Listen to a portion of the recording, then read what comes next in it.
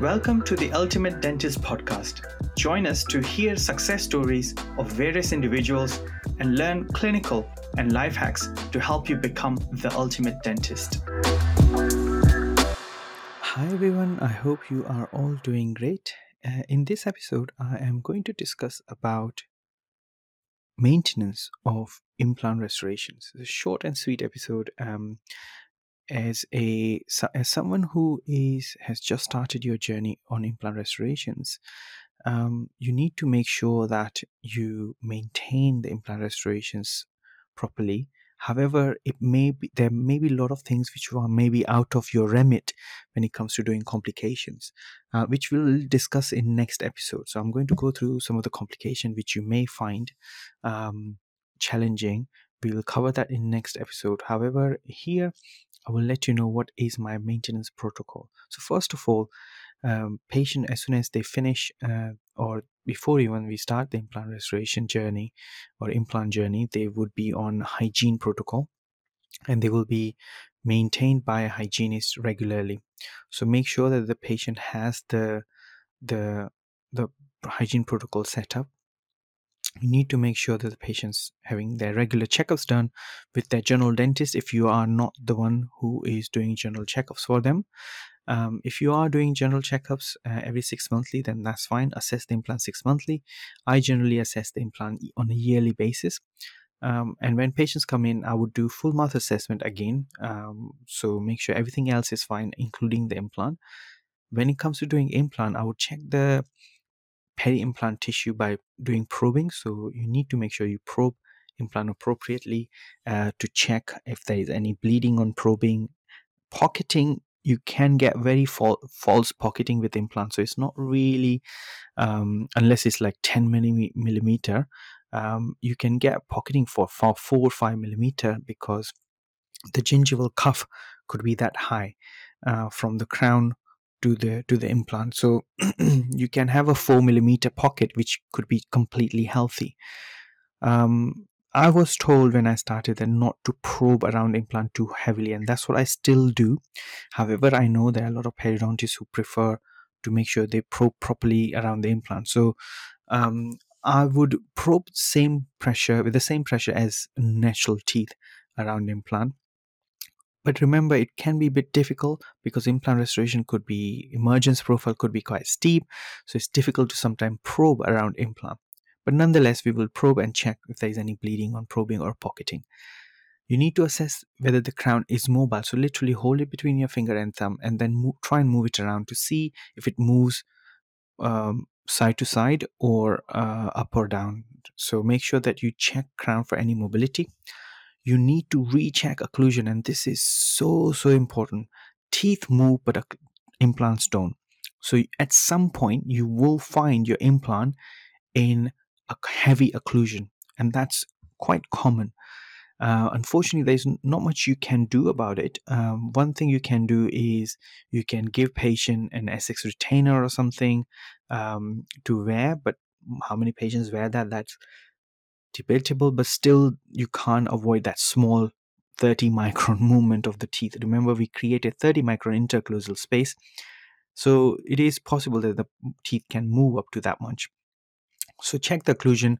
If the occlusion is high, then either adjust the opposing tooth or occlusal or your restoration. I prefer to adjust the restoration to adjust the occlusion again, so there's 30 micron free of occlusion. But generally you don't have to do too much adjustment. Very gentle, even yellow stripe burr is enough for you to do occlusal adjustment.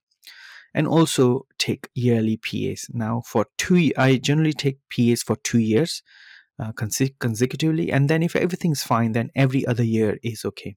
Many times when you take bite wings, you will be able to see the implant and crown junction, and that's enough for me.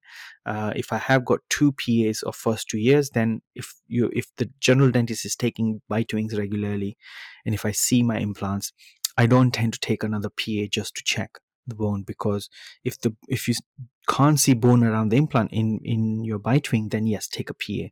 But many times if the bone is at the level of implant, the bite wing will capture it. radiographs. So biting radiographs after 2 years would be completely okay for me to do.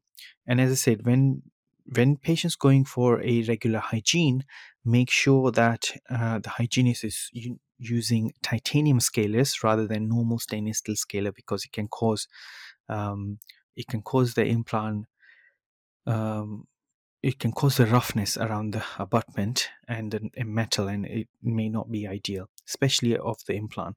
So you don't want titanium implant to be cleaned by ultrasonic scaler. But however, there's a caveat to that.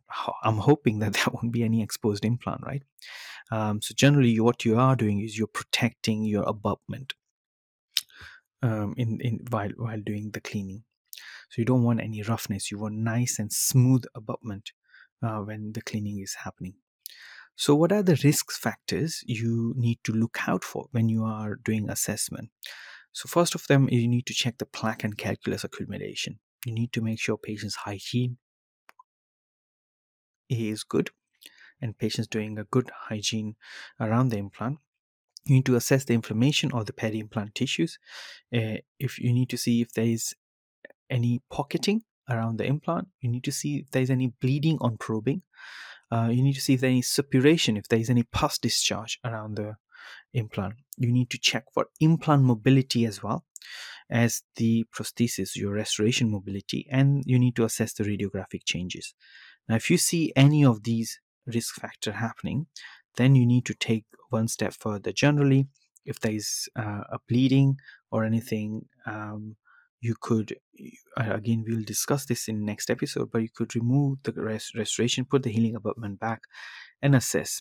However, for bigger complication like peri-implantitis, you need to refer case back to the implant surgeon if you're not the one who placed the implant, so that implant surgeon can look at it and can give you their opinion and do the treatment, necessary surgical treatment if it's required.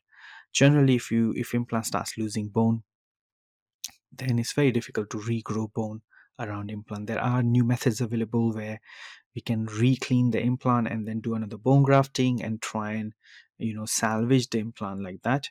However, they are still on an experimental level. We don't have a long clinical data available on those repairs. So I hope this short episode was helpful in regards to how to maintain implant restoration and what to look out for when you are doing implant maintenance assessment. If you have any questions, please feel free to contact me at info@drdevangpatel.com. And in the next episode, I will be discussing about some of the common complication you may come across when you start doing implant restoration. So watch out for the next episode, but otherwise, have a lovely day.